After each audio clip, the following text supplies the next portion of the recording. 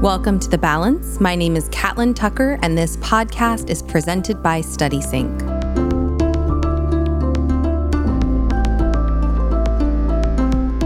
Today, my guest is Ken Shelton. He has his master's in education with a specialization in education technology and media design and production. He's worked as an educator for over 20 years and spent most of his career in a classroom teaching technology at the middle school level. And as part of his active involvement within the educational technology community, he is an Apple Distinguished Educator, a Microsoft Innovative Educator Expert, and a Google Certified Innovator. Ken has also worked extensively at the policy level with a number of state departments of education, ministries of education, and nonprofits. So I'm very excited to welcome Ken to the program today.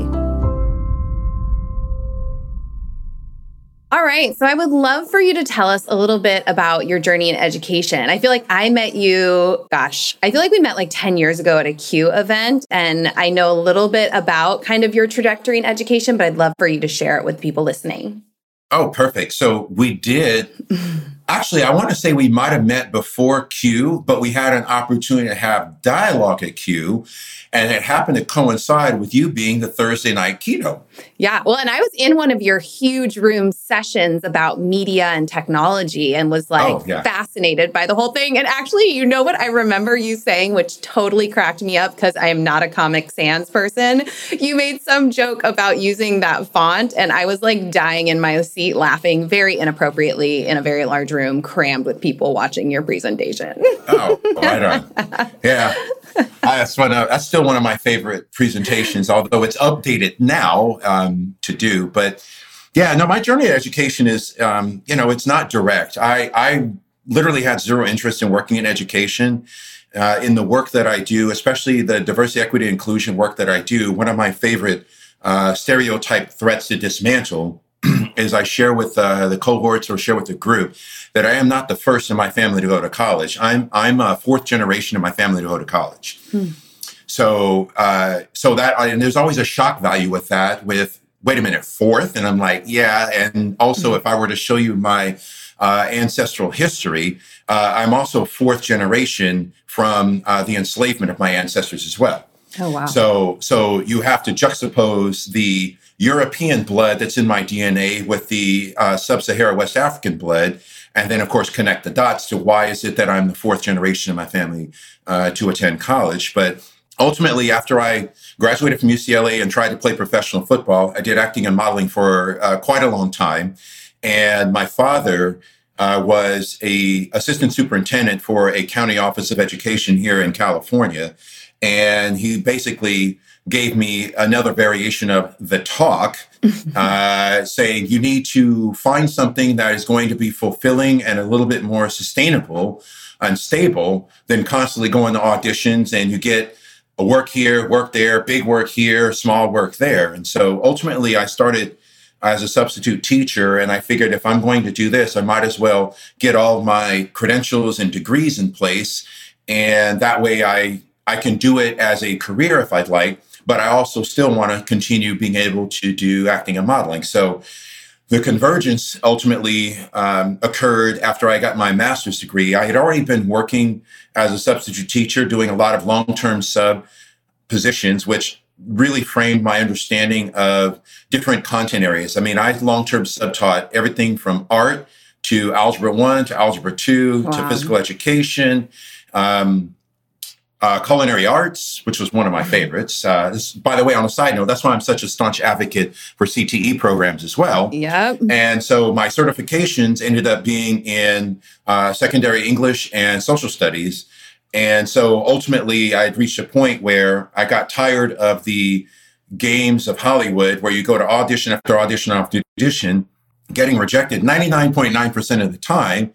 And I just felt I wanted to have something that had a more fulfilling purpose for me. And that's where I dove all in with education and never looked back. But I do think it's important to mention, especially given the title of the podcast, that I only lasted 18 years in the classroom. And hopefully we'll be able to touch on that a little bit later, because I do think it's an important part of my journey in education for the audience as to why I'm no longer in the classroom.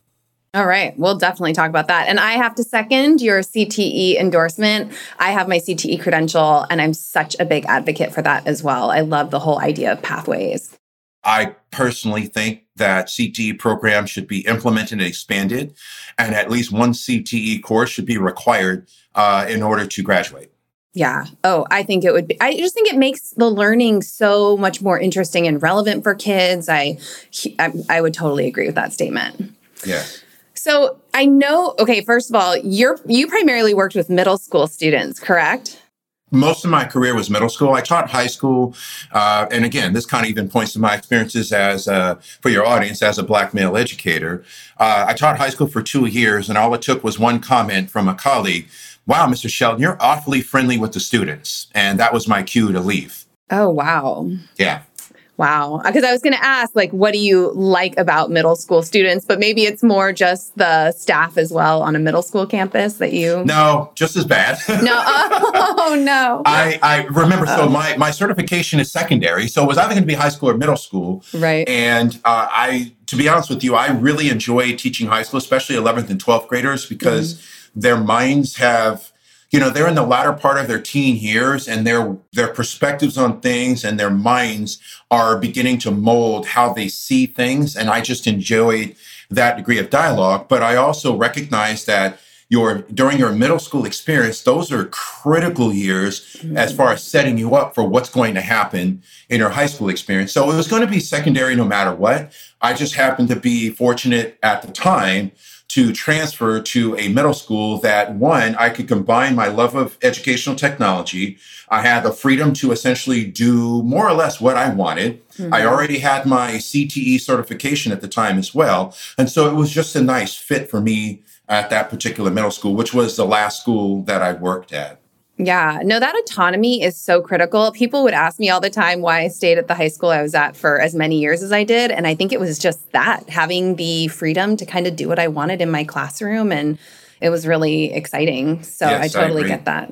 Yeah. And so in addition to your work in classrooms, you've worked a lot with state departments, ministries of education at the policy level, which I think is so exciting because I've been that teacher in a classroom trying to, kind of push change from the bottom up. And sometimes it just feels impossible. So I'd love for you to share, what do you feel like are some of the biggest challenges facing educational institutions? Like, what systematic issues and imbalances did you encounter in some of that policy work? I'd love to hear about any and all of it. Oh, perfect. Yeah, I love doing policy level work. I have been fortunate to work with quite a few state departments of ed, and as you put, ministries of education, nonprofits across the board. Because ultimately, for me, my whole thing is when you look at education and you consider even what you just shared, policy is going to dictate how high the ceiling is, how low the floor is, and how wide the guardrails are. And this is precisely why I encourage educators to begin to shift the narrative around things like disruption. I don't believe in disruption at all. In fact, I reject the use of that word. If you think about how disruption is defined, it is a temporary change. The example I use with educators is when you think in terms of a disruptive student, there's a temporary change to something that's going on, and you engage in whatever steps, actions, and utilize whatever resources necessary to redirect things back to the way they were. And that's why, for me, my approach around a lot of our legacy systems, institutions, and policies is dismantle and abolish. So one big thing for me is, for example, as much as you and I, for example, are big educational technology advocates, I fully recognize that the guardrails are, you can get a device, but that doesn't guarantee you access. Right. And that access has to start with infrastructure, and that infrastructure has to come from a policy level. And so when I was on the California State Superintendent's Educational Technology Task Force, one of the things that we looked at was the broadband infrastructure here in California.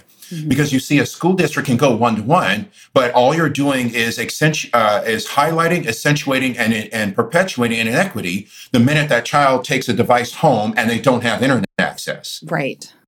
And so that's where the policy level comes in, because you have to guarantee a minimum baseline standard. Why is it that I can go to different parts of various states and even countries, and even with my cell phone, my signal might be good, or I might not have a signal at all?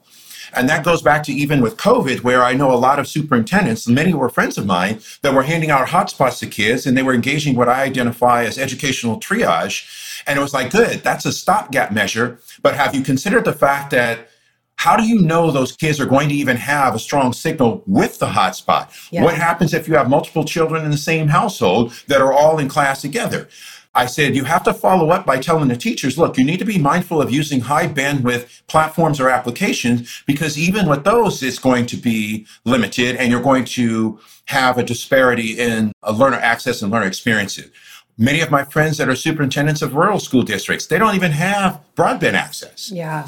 And so the whole idea around the policy level stuff is things like, what is the baseline standard around things like our infrastructure and our access? The other thing for me is around things like the representations amongst the teacher workforce. Mm-hmm. I mean, I think it's important, as I shared while I'm no longer in a classroom, it's not a coincidence, and unfortunately that pattern still exists, that I was the only Black male educator at every single school that I worked at, as a sub and as a full-time teacher.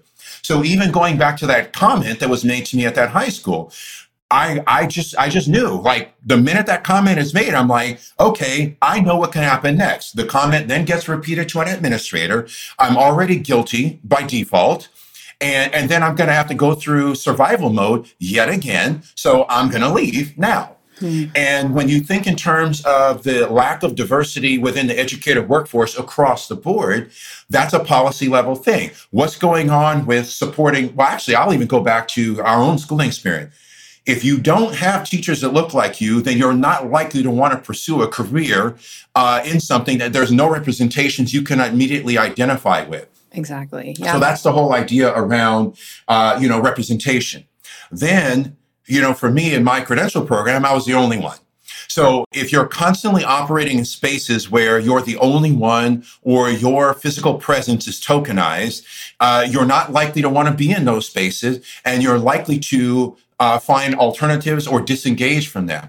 Now, how do you fix that? Well, you can recruit educators and recruit for a diverse workforce, but what are the policies in place around the financial and human investment in that recruitment, the financial and human investment in not just the recruitment, but the retention, and then what are the policy level things in place around the supports?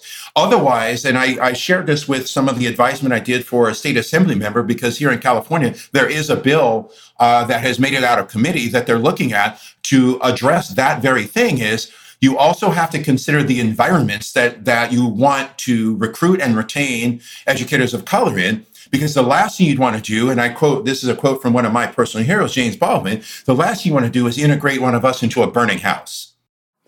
And did you see, so I know you're talking about the bill in California, did you see like important conversations like moving forward on these things? Do you feel like they were stalling? Like, what do you feel, like, what do you think were the best solutions in those conversations to work toward positive change in some of these areas? Well, the first part is the investment. Yeah. I mean, ultimately, you can put something on paper, and if you don't have investment, measures of progress, and measures of accountability in place, then it's not even worth the paper it's written on.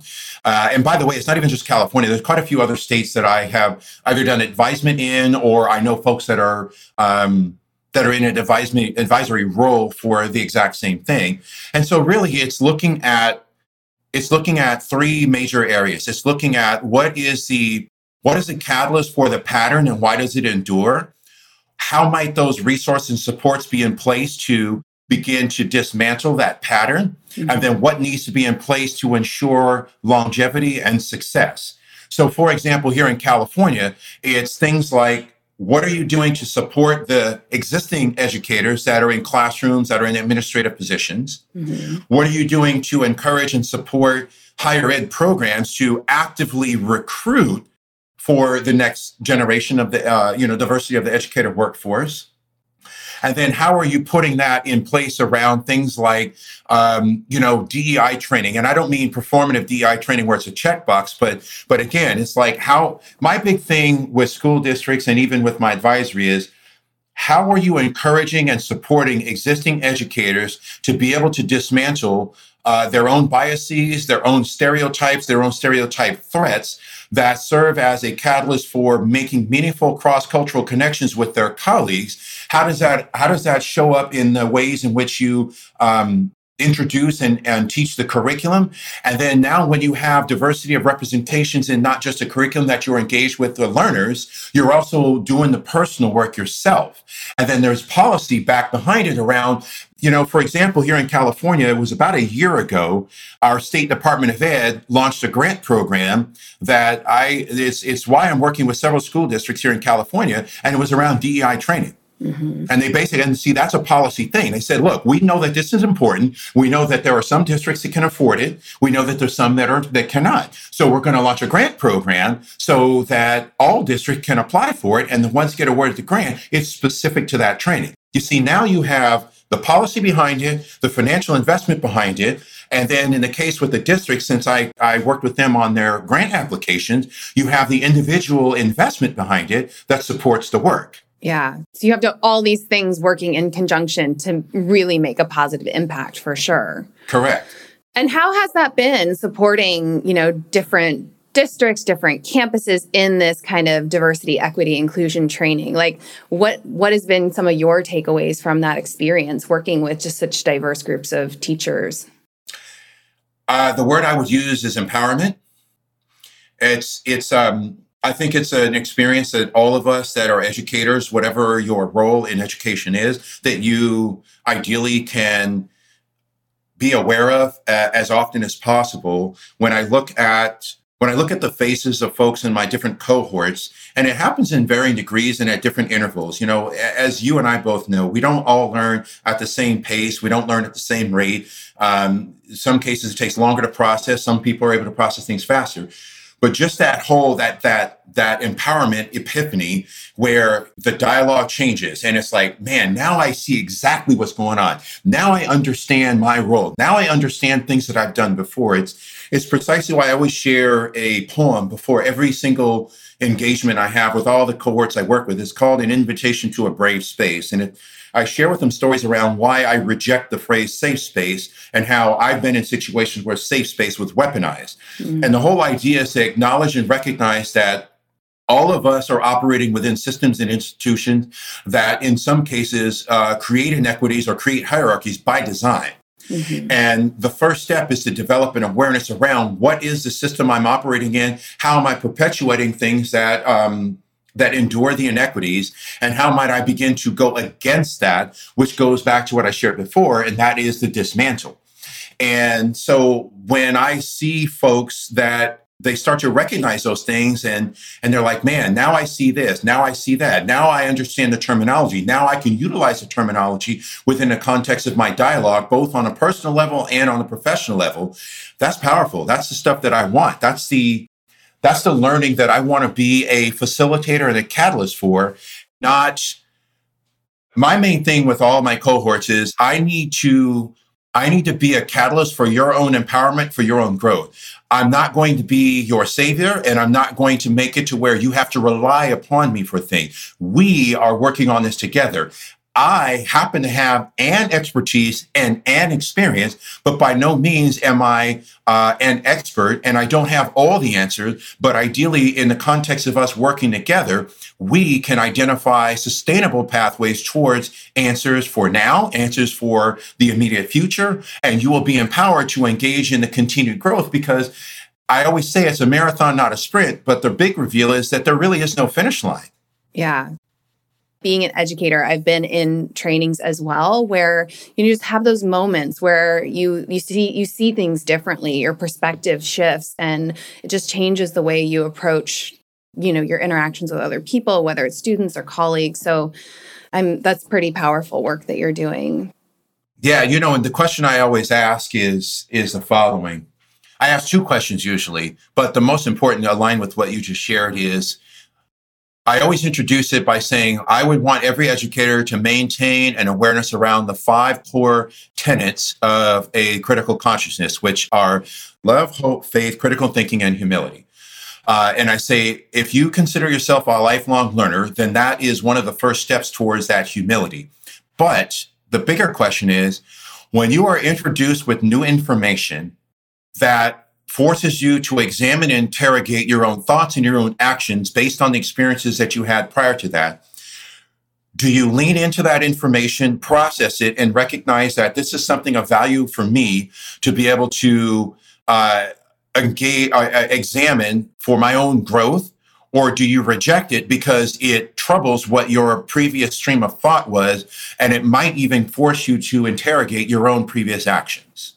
Yeah.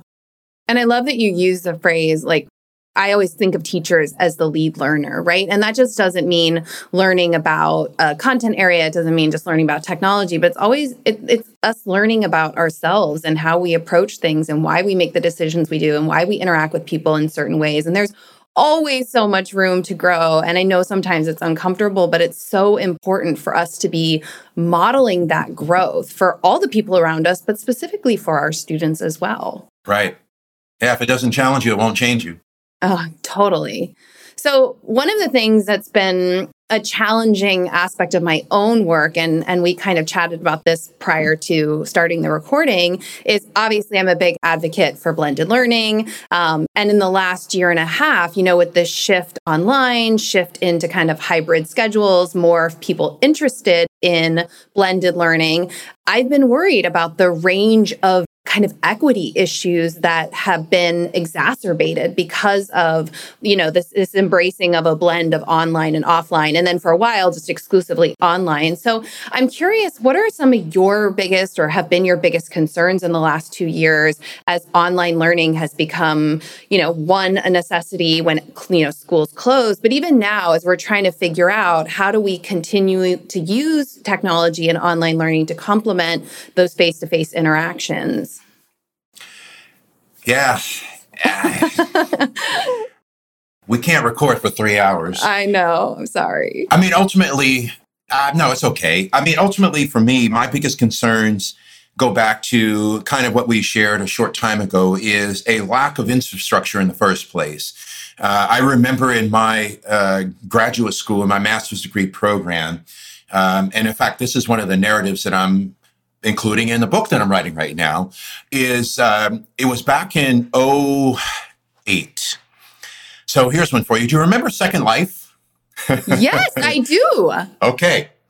So I remember the professor was like, because the class was around instructional design, but computer-based instructional design. Mm-hmm. So how do you design instruction that is solely consumable and interactionable, if you will, or interactable in a computer-based environment? Mm-hmm. And so we use Second Life. And I remember the professor back then, and I think it's important for me to stress the year. This was back, and maybe it was 2007. This professor was like, oh, this is going to revolutionize education. It's going to change things. It's going to do this, going to do that, and blah, blah, blah, blah, blah. And so, of course, for me, I was just like, okay, I'm going to trouble this narrative. And I didn't have the phrase then that I do now. To borrow from the immortal words of the late John Lewis, I was getting in good trouble. I raised my hand.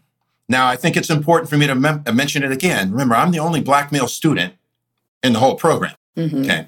So I raised my hand, and again, my awareness now is very different, and my terminology is different. But there was the subtle eye roll, which think about that already. Mm-hmm. I'm a student in class, and I'm raising my hand to ask a question in a master's degree program, and the professor, their immediate nonverbal communication to me is that very subtle but noticeable eye roll. Okay, so that's a microaggression already. Now, the professor says, what's your question? And I say, well, how is it going to revolutionize education when I currently have students that don't even have internet access at home? Mm-hmm. Think about all the barriers to entry. You have to have a device first. It has to have enough horsepower and memory to be able to run the program, and you have to have the right degree of internet access to be able to engage in the program in the first place. I have students that don't even have internet access in the home. So how's it going to revolutionize education? And of course, it was met with, unfortunately, going back to what you and I were talking about a minute ago, not with humility. Mm-hmm. It was met with what I describe as coercive control. Well, that's for you to figure out. I'm the one with the doctorate and you aren't. And I say that it's going to revolutionize. Oh, yeah. Oh, my goodness. Wow. Now, I could have just left it at that. But then I responded by saying, oh, really? I said, well, here's one for you. I will bet you my grade in class that if you come and spend one class period with my student, you wouldn't be able to connect with them because clearly you have no idea what's really going on with kids in schools today. Yeah. And by the way, it's not a coincidence that on my transcripts from my master's program, only one class did I get a B in. Mm-hmm. So that's one of my biggest concerns around online is the lack of infrastructure that exists. I do think that if we guaranteed the baseline and had it, think about what it does. Now, here's where I even talk about policy and equity. Lots and lots of school districts that I know, superintendents, cabinet members, things like that, they are in geographical locations where for example, they cannot hire teachers to have a robust academic program. And when I say robust, I'm talking about the breadth of courses that are offered. Mm-hmm. So one of the ways that I encourage them, again, policy level, adopt, and especially board policy, how do you actively dismantle that to where it's sustainable? Well, one is, for example, engaging in dual enrollment agreements with junior colleges or community colleges. So, for example, if I don't have, I'll just say I can't hire a calculus teacher. Mm-hmm. Well, that shouldn't be a barrier for the student. So how might you engage in a dual enrollment partnership with a community college where they do have calculus? Right. And the thing for me here in California, and again, going back to policy, it's in the Ed Code. If you are under the age of 18, you can take a community college class for free. Is that true? I didn't know that. Oh, yeah, it's in the Ed Code. That's exciting. Yeah, so I don't think you know this about me. I was an application reader for UCLA for 7 years. I didn't know that. Yeah. And so what that did, and the catalyst for me applying to become an application reader was back in 2003, when there were only 200 African-American incoming freshmen to UCLA, and that included the recruited athletes. Oh, wow. So I was like, you know what? I can be a sideline, be a complainer from the sidelines, or I can take the initiative to find out how I might be actively involved. And ultimately, I got connected with the head of admissions and relations with schools at the time, and I applied and I became an application reader. So I saw the secret sauce. I saw the problematic component of the demographic representation of the readers my first year, and how it shifted by my 7th year. It was more representational of the demographics of the state of California. But I also learned all of those little things, like even something as simple as that. And that's precisely why I would encourage my students to not play the AP game. I said, don't play that AP game. It's garbage. And I'll tell you why it's garbage. And I explained to them why it's garbage. And I'm like, your better option is to take a class at the local community college. For one, it's free. Mm-hmm. For two, it looks good on your college application because it shows that you have challenged yourself academically. And I said, now let me tell you the real benefit. If you take that community college class and you get an A, you are guaranteed transferability of those units, and you already have an A on your college transcript before you even set foot on college campus. Yeah. I go, that AP exam, who knows how many units you're going to get? Yeah. And I go, but I will tell you this much, you won't get enough units to replace a course. Right. No matter what. So again, going back to your question, I mean, all of those things are what I would say preliminary examples of the online equation. But added to that are things like, how often have we seen, and I know this to be true during my classroom time, how often are educators provided professional growth opportunities to understand, and I know you know this because you're the expert in it.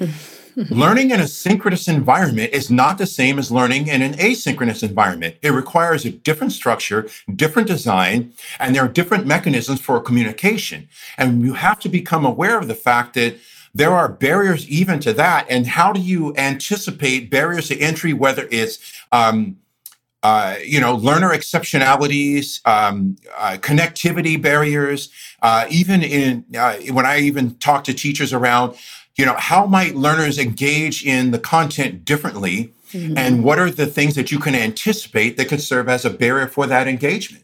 Yeah, that's a question that I feel like I spend so much time talking with teachers about right now, which is really stopping to think about and identify the barriers to engagement, participation, access, all of these things. Like almost every instructional strategy, every avenue we might present to kids is going to present somebody with a barrier. And like, how do we think about that? How do we design to try to mitigate or eliminate those things?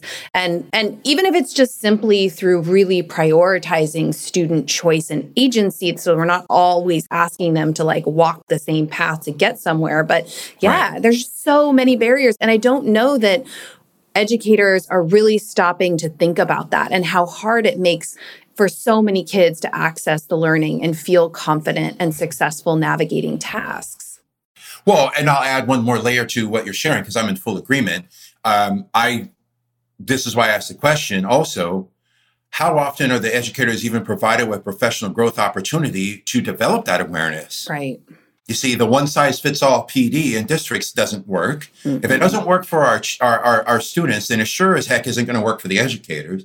And so to me, this is a situation where, you have to approach it from what I always say is a multi-tiered, multifaceted perspective. One, what policy level things are in place, whether it's in a strategic plan or a board policy?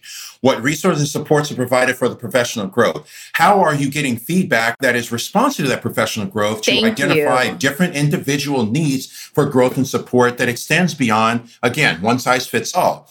Now, how do you support educators? If I understand all the things, like, for example, the questions you and I are posing, what's going to happen when I say, okay, I understand all these things. These are some of the barriers that I can anticipate, and these are the resources that I need. What policies are in place to ensure that those resources are provided as well?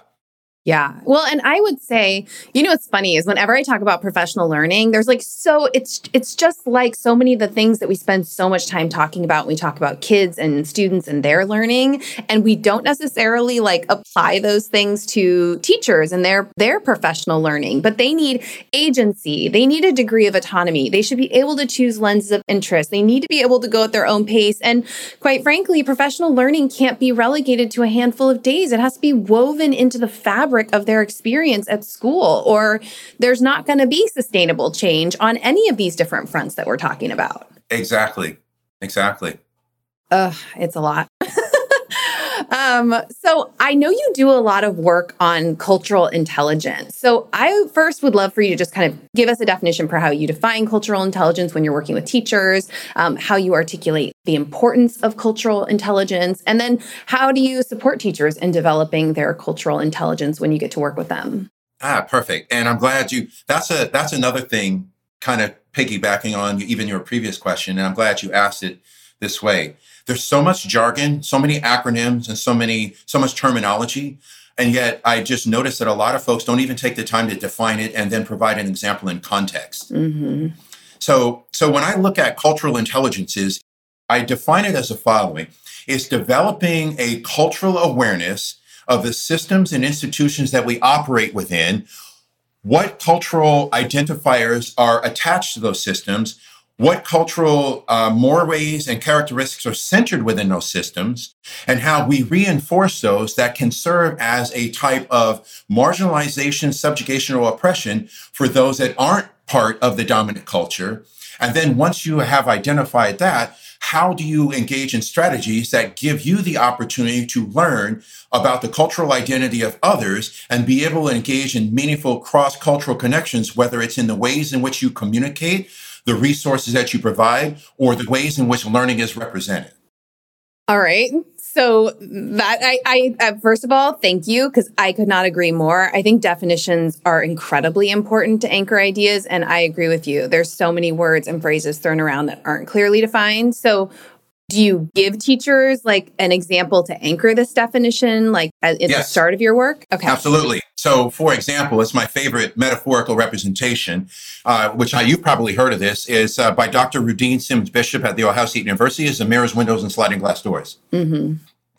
And so for your audience, are you familiar with that? Yes? I am. Yes, I am. So for your audience, the whole idea around that is, and it's usually attached to the text that learners consume. Mm-hmm. And the whole idea is that I should be able to engage in a learning experience or consumption of text that serves as a mirror, which means that I can connect to my reading either through the protagonist and or the author from an authentic perspective that affirms who I am and what my cultural identity is. Once I have a better understanding of myself, I then be able to engage in a learning endeavor that serves as a window, which means I learn about the cultural identity of an other, a person whose identity isn't aligned with mine in for whatever degree, or a protagonist who isn't aligned with mine. And then in some cases, I'm able to engage in a learning endeavor that allows me to put myself into their lived experience shoes, if you will, so that I broaden my perspective and develop higher degrees of both empathy and compassion for their perspective, because our experiences are different.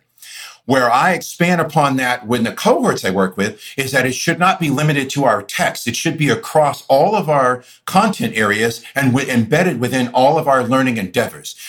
My big thing is the following. If you have a definitive group that has a quote unquote designated month, that means that they are not normalized within the curriculum. And part of what you want to do is begin to dismantle that by way of incorporating authenticity and voices in the standardized curriculum or in the regular curriculum. And those months serve as an accumulative celebration of what you've already been studying.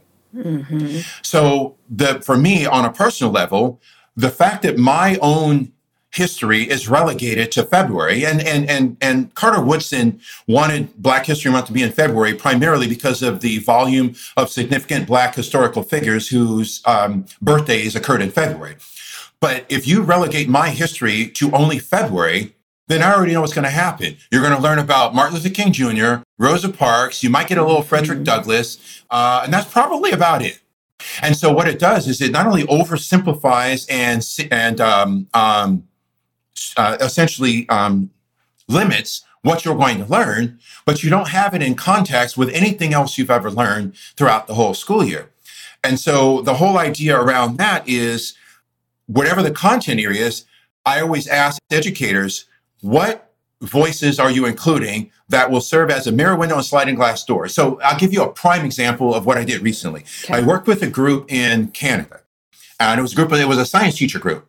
And I asked them, I said, here's one for you, and here's how you know what culture is centered, which is predominantly white culture, and how First Nations culture is either marginalized or intentionally excluded from the curriculum. Ask all of your students to list their top 5 known Canadians that has significant scientific accomplishments over the history of the country, and ask them to list their top 5 First Nations scientists who've made significant contributions to the sciences over the course of Canadian history, and watch what happens. Mm-hmm. And of course, that they all were like, oh my God. And I'm like, now you know what voices you need to include within the curriculum. And I go, and part of that process of including those voices ideally will serve as a catalyst for your learning and deeper understanding, which means now for all of your First Nation students, when they're going to be seen and heard and affirmed, and for all the white students, they're going to learn about a First Nation scientist that may actually involve some element of something that they consume or something that they engage with. Mm-hmm. Now they're going to be looking at their First Nations classmates in a completely different and much more culturally affirming capacity.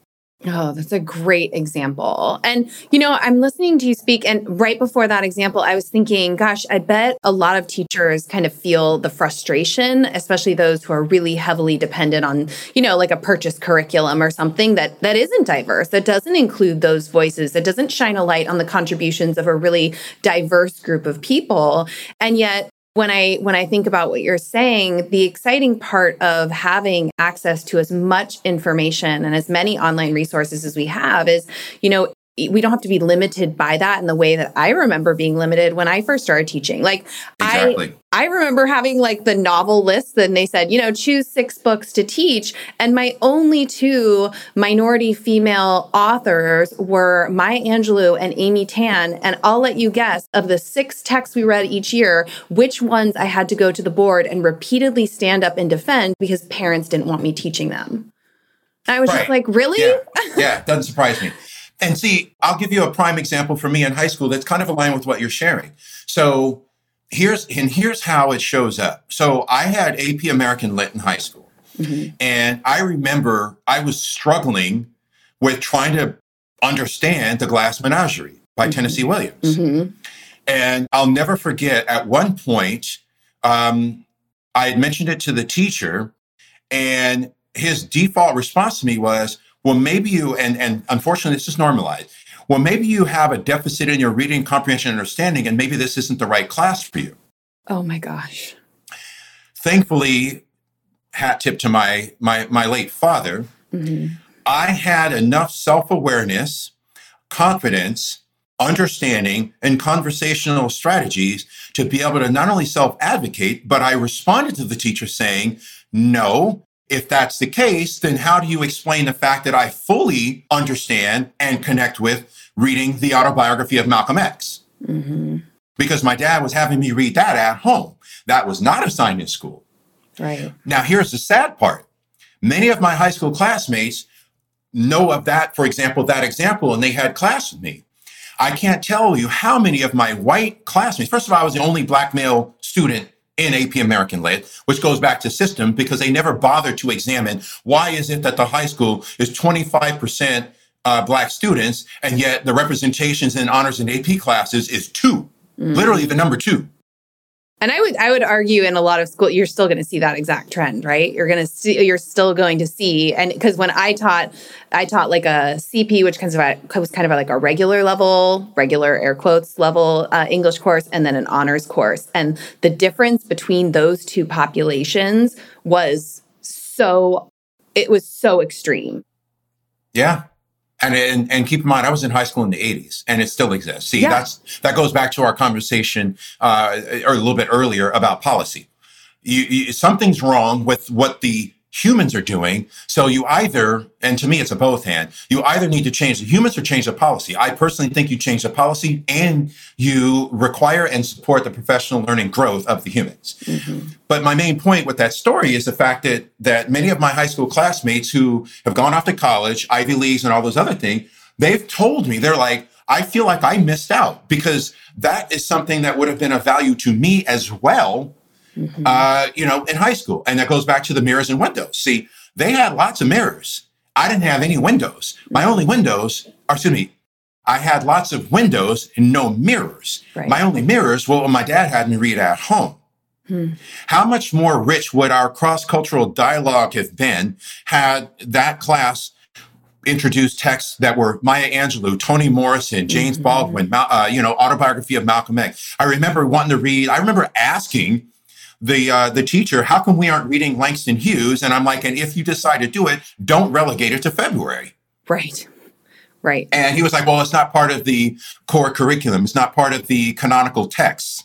And I'm like, but that's a problem. So again, if you don't have those experiences, and you and I are using example of text, but I can point to examples across the entire curriculum. I brought it up with a group of math teachers. I even said, do you know who designed our United States Capitol building? And they're like, no. And I said, I'll give you a hint. It was a black mathematician. And part of the reason why you don't even know that is because Black history is relegated to February. Right. And I said, Google Benjamin Banneker. And I go, and this last February, I had some teachers that were in my cohorts that were like, okay, it's Black History Month. I know how you feel about it, Ken. What can I do that's differently? And I said, well, why don't we approach it from a learner empowerment and inquiry perspective? Because going to your point, the technology, I always say technology democratizes access to information and narratives. We need to be using it for learner empowerment as well as our own growth of it and empowerment. I said, here's the question. Now, here's my inquiry question that I would ask you to utilize with all of your students. I want you to take the time to do the research to identify everything you do over the course of a day and a week and see if you can trace something you do to the invention, accomplishment, or introduction of a significant Black historical person. Ooh. And I said, and it doesn't even have to be significant. And so that's the question they posed. And so I would tell the teachers, I said, the first one that they won't even realize that I will give away is every time you're in a car and you're at an intersection, the stoplight. That's Garrett Augustus Morgan. Oh, wow. Yes. See That's that? Amazing. Yes. And I said, now, if you want to continue on, Garrett Augustus Morgan invented the yellow light of the stoplight, but he's most known for inventing a breathable mask, which is a mask that is used by firefighting personnel. Wow. And so I said, I would pose that question. I said, what that does is you are now, again, how do we dismantle? You are now not relegating in this case, Black history to the same prominent figures, which limits the narrative, limits access to narrative, but you're doing it from an empowering perspective to encourage all the students. I want you to explore what is all the things that you do and how does that connect to the accomplishment or the invention of a Black person? Oh my gosh, I love that, because then it's like a deep dive and it's driven by things they're curious and interested in. And then they're going to have this appreciation and learn things that it wouldn't have popped up in texts or whatever they encounter in February, right? Instead, it's like this is woven through the entire year. And now we're going to celebrate this with this student-led inquiry. Oh, I love that. Bingo. And that goes even to the other texts. So for example, if I'm a science teacher, let's say I'm covering a concept of physics. Anytime a name is mentioned, the question I always encourage educators to ask is, okay, here's a name that we know at this. What are all the other names that might be associated with this that we don't know? What other representation can we connect to this? Right. Well, and I think about, history, like teaching history right now. And it's just like, just perspective taking too, like challenging kids. Like, okay, this is the interpretation of this story that we're hearing, the story of history. Let's assume a different perspective. Let's dig into that. Like, I think there's so many ways to do this in a meaningful and really relevant, interesting way for kids. Right. Oh, I love it. Okay. I know we're getting close to our hour, and I just want to end, as I always do, by asking you to share something that you found helpful. It can be professionally, personally, to create more balance in your life. And I'll be honest with you, Ken, I'm really just trying to learn from all the amazing people I get to talk to, because I feel like I'm constantly struggling with balance. So how do you strive to create more balance in your work and or work like personal life? I mean, that's a good question. It's an important question. I mean, for me, which I've actually normalized at the beginning of many of my keynotes. I asked the question of all the educators, put in the chat or please share with your neighbor one thing you've done over the last month that you've engaged in, if you will, that you would identify as self-care.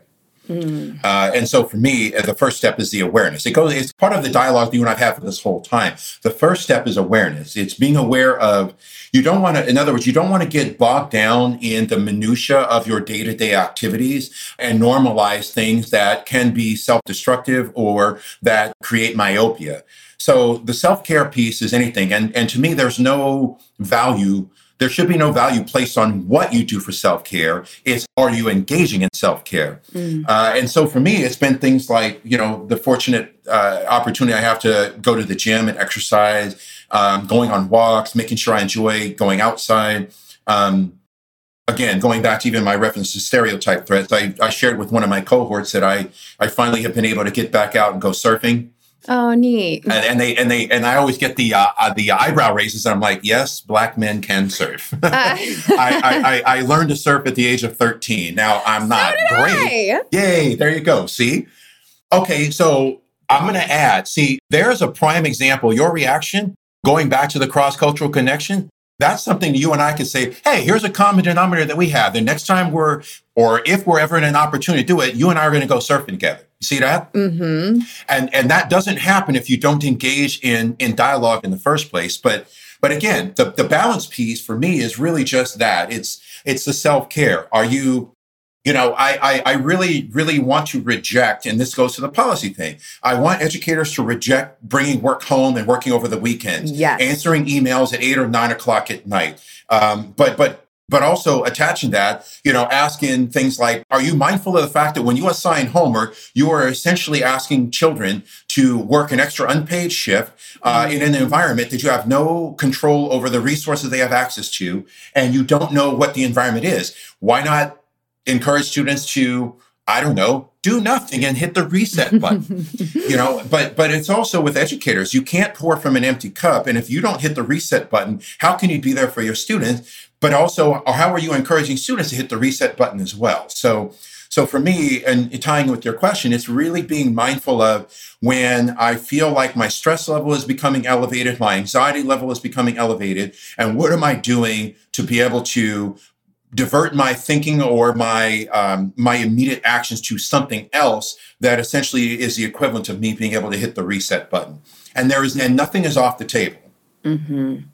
No, I love that. It does start with mindfulness. And I love your point about not taking stuff home. That is such an undercurrent of my messaging about why teachers are so exhausted and burnt out. But the same thing that you're saying about kids is true too. Like I just talked with Matt Miller about this. And I have, given our conversations today about equity, I have some real concerns like you're kind of alluding to about the fact that when we send all this work home, we're making a lot of assumptions about the environment, the level of support. And then, we're not giving kids a chance to just have a break and like go outside themselves and go on a walk or go to the gym or just decompress. So I love that that's how we're ending this conversation. Yeah. So I want to thank you so much for spending this time with me. It was a real treat to get to talk with you today. Pleasure was all mine. The treat's mutual, and it's nice to hear your voice. So thank you for having me. Yeah, you too, Ken.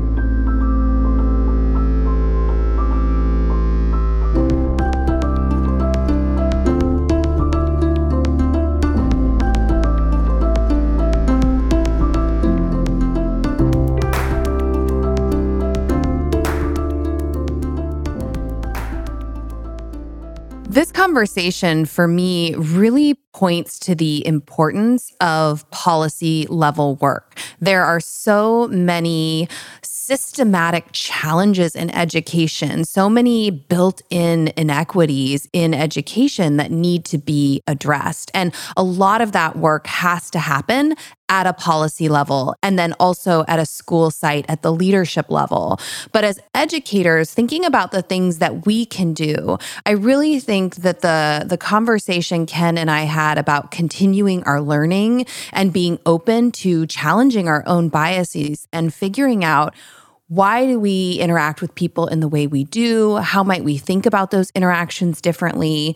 All of that work is ongoing. And as Ken said in the program, there is no finish line, right? There's always room to grow. There's always room to develop in these areas. And I really want teachers to think of themselves as lead learners. And that learning isn't just relegated to our curriculum, pedagogy. It really spills into all of these other aspects of our work, like cultural intelligence, and really thinking about what aspects of our work with students do we need to be taking a closer look at.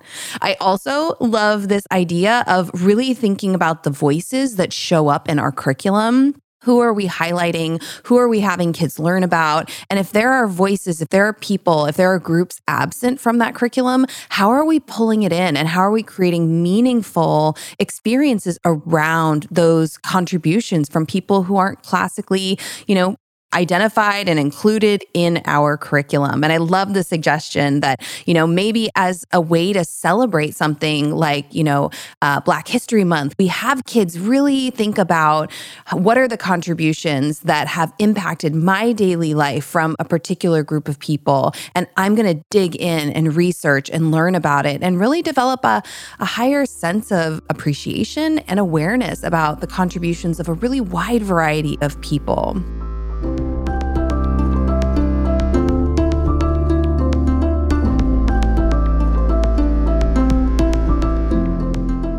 Thank you to StudySync for producing and sponsoring this podcast. StudySync is committed to helping teachers find balance in their lives by providing them with a robust multimedia ELA platform that simplifies lesson planning, automatically differentiates tasks for learners at different skill levels and with different language proficiencies, and blends online and offline engagement to help students develop as thinkers, readers, writers, and speakers.